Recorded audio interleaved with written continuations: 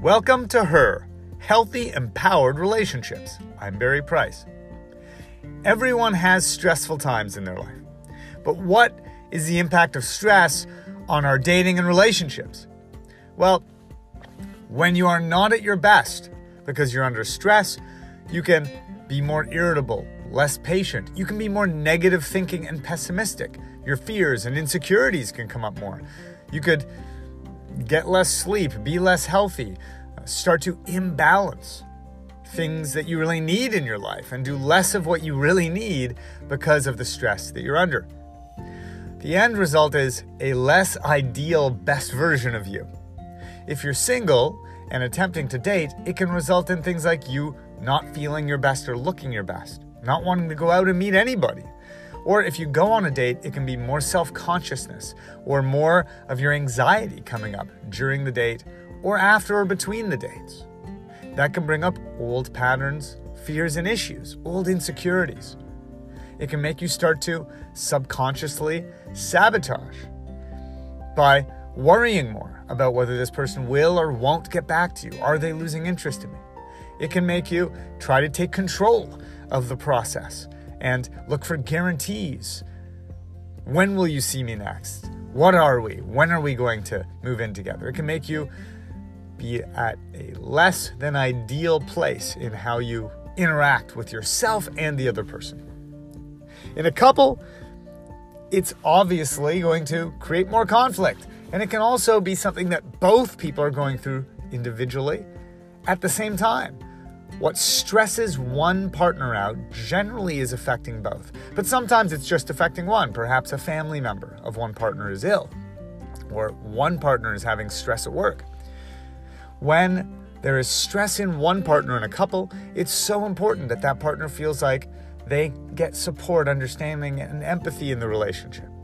However, as you endure stress, it can also, again, affect you in the same way as a single person. It can make you not sleep well, not eat well, not take good care of yourself, start skipping doing the things that feed you because you're making a case that whatever's causing the stress also means you don't have time to take care of yourself.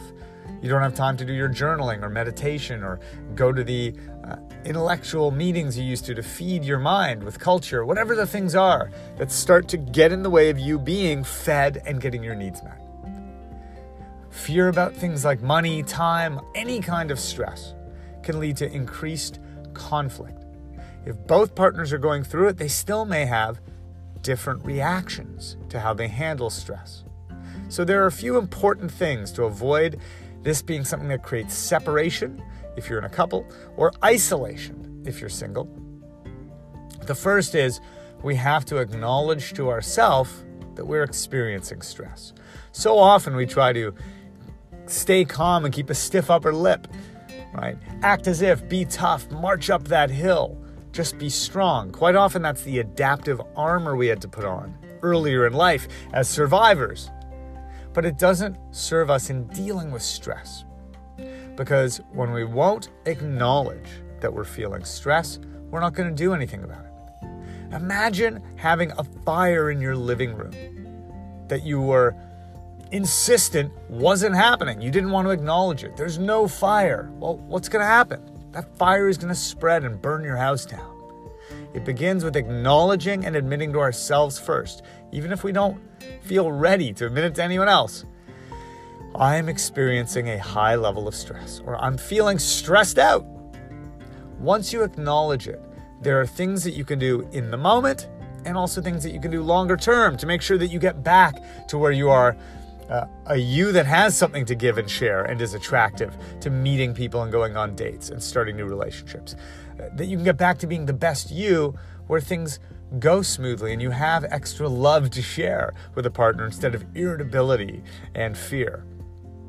So the first thing is, in any moment where you're triggered, you can use that emotional regulation technique. You can listen to that in one of the earlier episodes, but emotional regulation technique is the thing that gets our physiology to calm down out of feeling reactive, out of fear, out of anger, out of any of the things that stress tends to cause. And it's as simple as first saying the feeling, I'm feeling stressed out. Then doing something to physiologically calm your nervous system. Deep breathing, going for a walk, yoga, putting your hands on your heart, getting a massage, being hugged. Get out of that heightened nervous system state where you feel so stressed that your nerves are on edge. And then re-examine the reason you're stressed out and what you can do about it.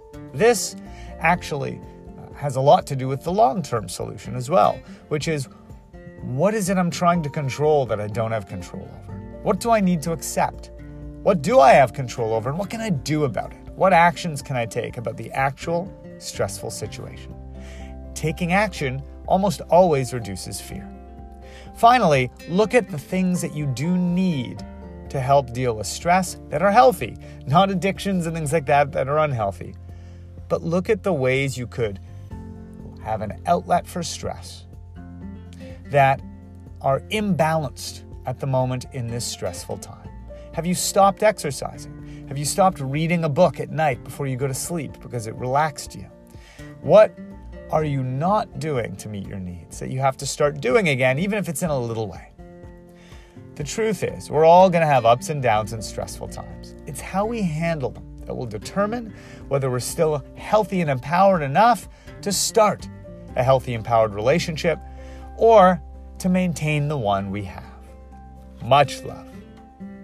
Please rate, subscribe, and share.